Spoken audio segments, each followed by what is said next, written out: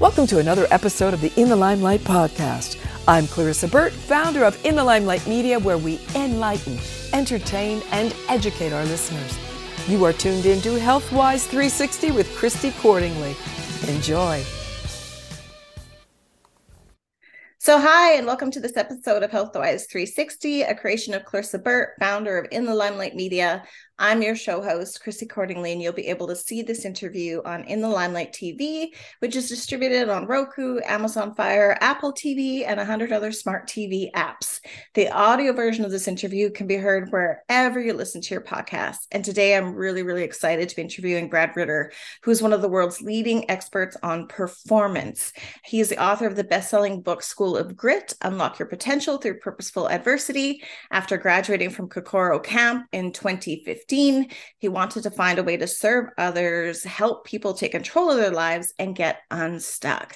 He accomplished this through a proven system that focuses on your physical, mental, emotional, intuitional, and warrior spirit. His mission is to build a warrior class community, and that is why he created the School of Grit. Welcome, Brad. So excited to have you on. Hey, Chrissy, thanks for having me. Really looking forward to this. Yeah, I'm super excited. And I love your book. So I do have a copy, which you know, and it is an excellent book. So let's start from the beginning. Let's talk about the camp. So what made you decide to attend this camp, and maybe just enlighten people on what Kokoro Camp actually is? Yeah, so Kokoro Camp is modeled after Navy SEAL training. Full disclosure, I don't want to be a Navy SEAL. I didn't want to be a Navy SEAL, but I realized, wow, they put themselves through some very strenuous stuff and considered very mentally tough, physically fit, emotionally resilient. And I thought, man, I want a piece of that. Could I, if I could just learn a little bit. So I went to YouTube in the interwebs and found this place called Kokoro Camp, which is put on by a former Navy SEAL named Mark Devine. Yep. I think he was in for about 20 years. And it's modeled after Hell Week, which, if you know anything about SEAL training, Hell Week is usually in first phase, and it's about a week long, hardly any sleep. They do feed you, but it's just constant movement. And, I thought about that. I'm like, how could someone stay up for almost a week and doing just the craziness that the instructors are putting them through? So this camp is modeled after, like I said, but it's 50 hours. So still very tough, but it's not the full week. It starts on a Friday, ends on a Sunday, and zero sleep pushed me to the brink, physically, mentally, emotionally. And I was doing my research, and you're probably thinking, like, why would you want to do something like that was the question. And I'm 43 now, but I was in my early 30s when I first saw that video. And you know what? I came to the realization, Chrissy, that and maybe some of your listeners or viewers might agree with this, like, life had just gotten kind of soft, and I was too comfortable. I mean, really, that's what it was. Too comfortable. I like a little bit of comfort, but there's a saying that comfort can also be a slow death. And I wasn't really growing professionally, let's say. And I was just kind of stuck. Felt like I was in a washing machine, so to speak, just continuing to run that cycle. And I just needed something to snap me out. And I thought, well, maybe I'll go run a marathon or, do something like that. But I wanted something that would change, like, the whole person. I wanted a complete transformation. And man, that's exactly what I got. So that's why I went there, though, was just I did a stock realization of where I was at, and it made sense. I am so fortunate because a lot of people I talk to and I get to meet, they have these incredible backgrounds, have probably gone through just loads of adversity, trauma. I didn't have any of that crap. I had a great childhood. Yeah. Parents still married. Oldest of four. We're all super tight. Like, family was a very, very strong rock for me, fortunately. So I had that. And I didn't have to, battle disease, cancer. Never had to get deployed. So I consider myself very lucky in that fact. But character is forged through adversity. And I just knew, like, up until that point, I hadn't pushed myself. I didn't know what I was capable of. I was playing small ball, and I wanted to go big or go home, right? Absolutely. So what are some of the, like, obviously it would have been physically challenging, but you sort of Mhm. touched on emotional. What were some of the surprising benefits of going through that process once you came back to home and your real life? What were some of the things that were maybe weren't going to be what you expected out of your transformation, but you're super happy that they did? Oh gosh, just, when you go to a place or you have an event that literally like takes everything away from you, you come back and you're very you're more patient for sure. So Mm-hmm. I noticed an increased patience with my wife and also my kids. 'Cause I had two little ones, and I was the type of Oh. dad that at that point, it was if someone spilled milk, I would chances are I'd have a knee jerk reaction. Well, gosh, it's not like they tried to spill the milk. So yeah, it gave me increased patience. I learned some mental toughness tactics out there too that I still employ to this day. I mean, I'll share one Mm-hmm. of them right now. It was Yeah. uh, we we were getting ready to form up, and we knew the event was going to start, and we had in walked in a guy who I believe he was on SEAL Team 6, and he said, you will be successful this weekend if you can do these three things and these three things only. And I'm like, oh, this is great. This is why I'm here, man. I'm gonna learn the secret to life right here. And he said, first, I want you to breathe. I want you to breathe, and then I want you to think, and then I want you to execute. He's like, if you can breathe, you can think, you can execute. It's like, you'll have no problem getting through this weekend. We're not going to tell you to do something that hasn't been done before. Mm-hmm. Where you're going to get yourself into trouble is if you stop breathing or you're not thinking correctly. You're not thinking. You're reacting instead of responding, like with that child analogy I used earlier. So I use that every day. Every day I'm faced with something strenuous, or I'm on a call that's with a client, let's say, that's maybe getting heated, or whatever it could be. I just remember, like, I always check in with myself. Hey, where's my breath right now? Where's my breath? Yeah. Chances are I'm probably holding it. Most of us hold our breath, so that's an easy one that you can employ right now. Just check in with your breath. It's going to help regulate yourself. It's going to give you that momentary, even if it's just a quick second, just to think, because our brains are so fast. We can usually think of a better answer than if we just go with like the knee jerk, boom, and then it's out there, right? Yeah. Yeah. Yeah, if we don't breathe and think, it's like the lizard part of our brain, right? Like our primal piece just responds with whatever. But if you breathe, then it activates a different part of your brain where there's actual critical thinking and thought, and then you're being more purposeful in your response, which is amazing. So so now you've created the school of grit. So how do you define grit and how does someone grow it? Is it simply physical? Is it a bunch of different things? Share a little bit about grit. Yeah, I think it's a bunch of different things, and my definition of grit has evolved and changed over the years. So I first got started down this path. Kokoro Camp was a big accelerator, but what got me to go and start questioning grit was actually a book called Grit, which was written by Angela Duckworth. She's awesome and amazing. I love following her Mm. stuff. And her definition of grit's the power of passion of perseverance to achieve long-term goals. And I took her grit score or scale, I guess you could say. It's a quiz. I didn't score too well, and I thought, man, I'm Oh. tough, right? I'm a score high. No, I did not. I did not score high, and I'm a competitive person. And I thought, man, why is that? And I looked at the way the questions were asked, and it was really me. I was that person that I'd start strong, but then when the next shiny object came along, or if the going got super tough, or it was taking longer than I thought, I'd move on. That's just how I had operated. And I thought, man, there's something here, and I want to grow my grit. Is that a real thing? And it absolutely is. Like, she talks about it in her book. And so my definition of grit, which has evolved over time, it's a four-parter. So hang on here. Yeah. So I say it's uncommon perseverance in the face of adversity, backed by a strong why to achieve a worthy goal. Oh, I like So that. let me break Yeah, that do it down. again. Thanks. Yeah, do it Yeah, again. so uncommon perseverance, right? That's effort. That's doing the work, right? Someone could show you the playbook, someone to teach you the secret to life, but you got to do the work. At the end of the day, you have to do it. I can't do it for you. Chrissy can't do it for you. Those books aren't going to do it for you. That might get you motivated, but you got to do the work. Mm-hmm. So it's uncommon perseverance in the face of adversity, because I really think that's where the metal, hits, right? It's where the rubber meets the road. And that's when you really get tested. When it's sunny and it's like here in Indiana, it was 70 yesterday. Very easy to go work out. Today, when it's 12, not so much. I don't want to go out there. Heck no.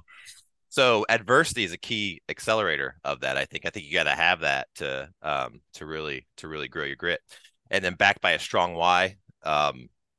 You've probably heard that lots of times. I think it's pretty common. Simon Sinek wrote a book on it. Start with why, but just anything you're doing, ask yourself why 3 to 5 times, and you'll get to the root cause of why you're really doing it. And if you can't answer it, then it's like, okay, well maybe this doesn't serve me any longer, and it's time to quit or give it up. That's not necessarily a bad thing either. And we can talk about that later if you want, because I do believe there's a difference between quitting and giving up. Mm-hmm. And then the last one's to achieve a worthy goal. So, it's February. A lot of us probably had, it's new year, you got new goals. Well, where are you at with those goals? Check in with them. Are you staying on that track, or have you already abandoned them? There could be reasons why that could be good, it could be bad. It just depends. But those goals need to be worthy. They need to fit you. They need to be important. They need to be timely. They need to be specific, and they need to fit your overall mission. So that's my definition for grit. I break it down into 4 parts there. I love it. You did mention that, and actually I do want to talk about the difference between giving up and quitting, because I just learned recently that quit, the word comes from a Latin word that actually means to have peace. So like there's a difference between just giving up on something and then realizing something isn't for you, because I think sometimes in this culture we have this like bash yourself through it no matter how harmful it may be for you, and it's recognizing what is good adversity to have and what's strengthening adversity, or what's a good process take, and then when's the time to shift and pivot. So share that. I would love that. Yeah, I think it's you explained that very well. So there's a huge difference between quitting and giving up. Quitting's great, actually. I think people need to get into a better habit of quitting and saying no to things. However, I'm not saying to give up, quit on the things that really matter, because that kind of leads to the more of the giving up piece. And I think the key ingredient there is that part in grit that I explained, and that's the why. Like, what is the real why behind this? Hey, I've quit lots of crappy relationships in my life, which were good, like very much needed. I've quit some bad jobs that just didn't fit and didn't align. At the time, did I think I was making a mistake? Maybe, because I was kind of raised like, hey, you don't quit no matter what, blah, blah, blah.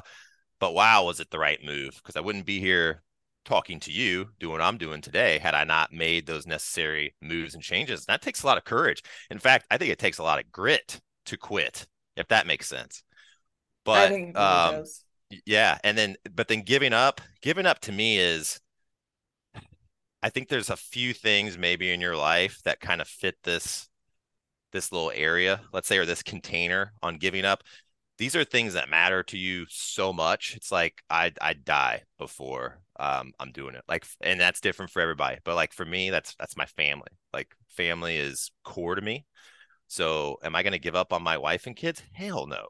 I'm going to go through hell for them. Absolutely. If you are lucky enough to discover your purpose, let's say, and you're working towards that, and maybe it's not your full-time job yet, but it's something that you work on at night or in the morning, it's a passion project.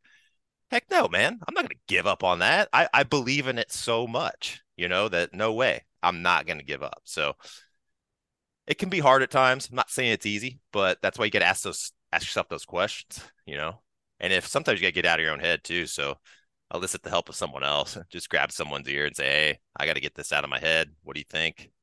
Sometimes it helps hearing, a completely different, viewpoint. Someone that doesn't know your background, they don't know you. Yes. I think that's really good. So now you wrote this book, The School of Grit, sort of about your experience and sort of the lessons that you've learned through life. So when someone reads this book, what is the most important takeaway you hope that they walk away with? Yeah.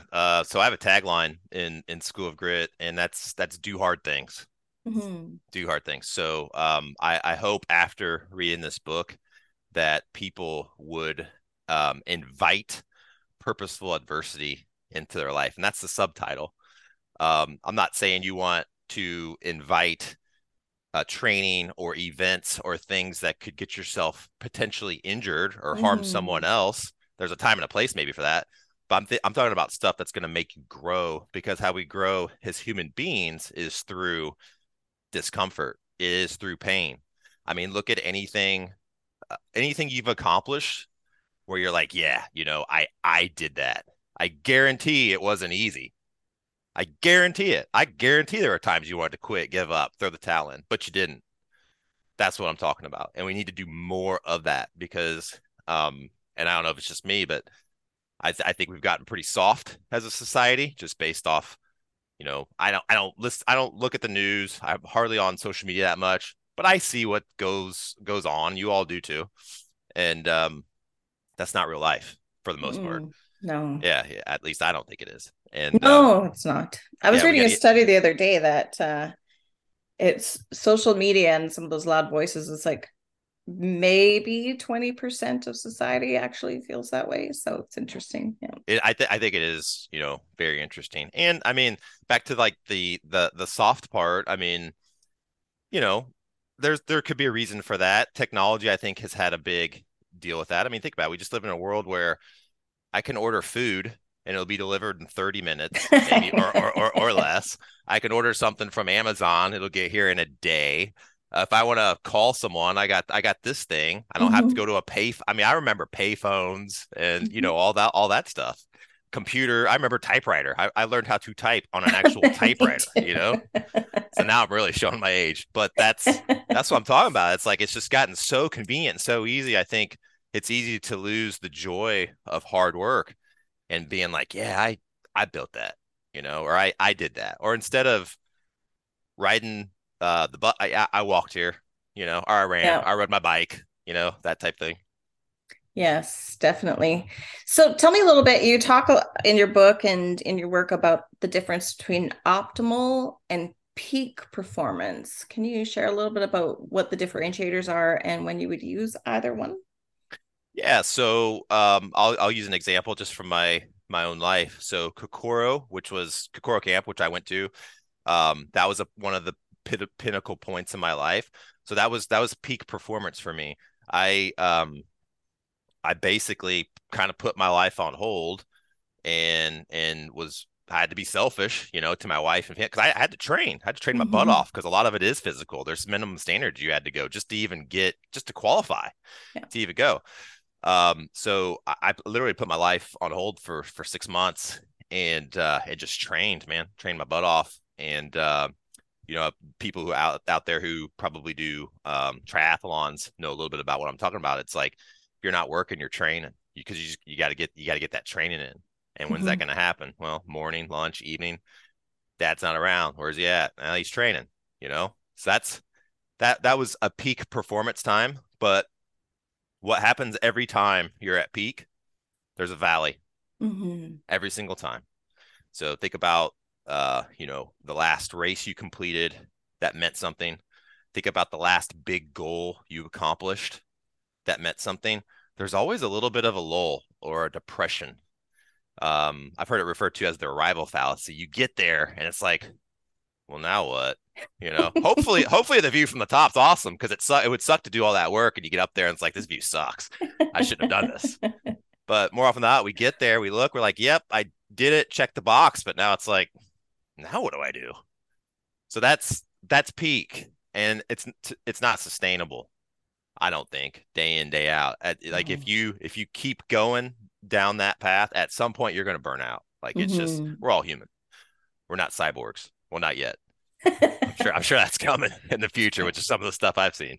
Yeah, here lately in the news. ChatGPT, yeah. Absolutely. That's exactly what I was thinking. I was telling my wife about that. I was like, have you heard of this? Like, yeah, check this out. You see what they're saying about this? Yeah, exactly. So that's peak. What my coaching, what I offer, what I preach is optimal. Because I don't want you to burn out. I want you to continue to grow. Like, just get 1% better every day. Yeah. Don't go max out. So I'm gonna throw this out. And I love CrossFit because I love what it's done for the fitness community. So I'm not bashing CrossFit at all here. But what do I see a lot when I go to different CrossFit boxes? Max effort all the time, like running and gunning. And to me, there's a place for that. But if you do that too much, what happens? Injury, Yeah. burnout. So you just got to know, what those limits are. Push yourself, but don't go. You don't have to go max effort every time. No, Yep. no. There's an analogy I really like about valleys and peaks. Peaks are great because you can see so much more. And I think it's really just a place where you can see where you might want to go to next. But there's not a lot of growth up there, right? Usually peaks are Right. just cold and barren. It's just snow or nothing. But the valley is where all the growth is, right? So you got to go down and do the work. And that's actually in some of those periods of rest, that's where a lot of things start to flourish within you. So you can go to the next peak when you're ready. But Yeah, I love that analogy.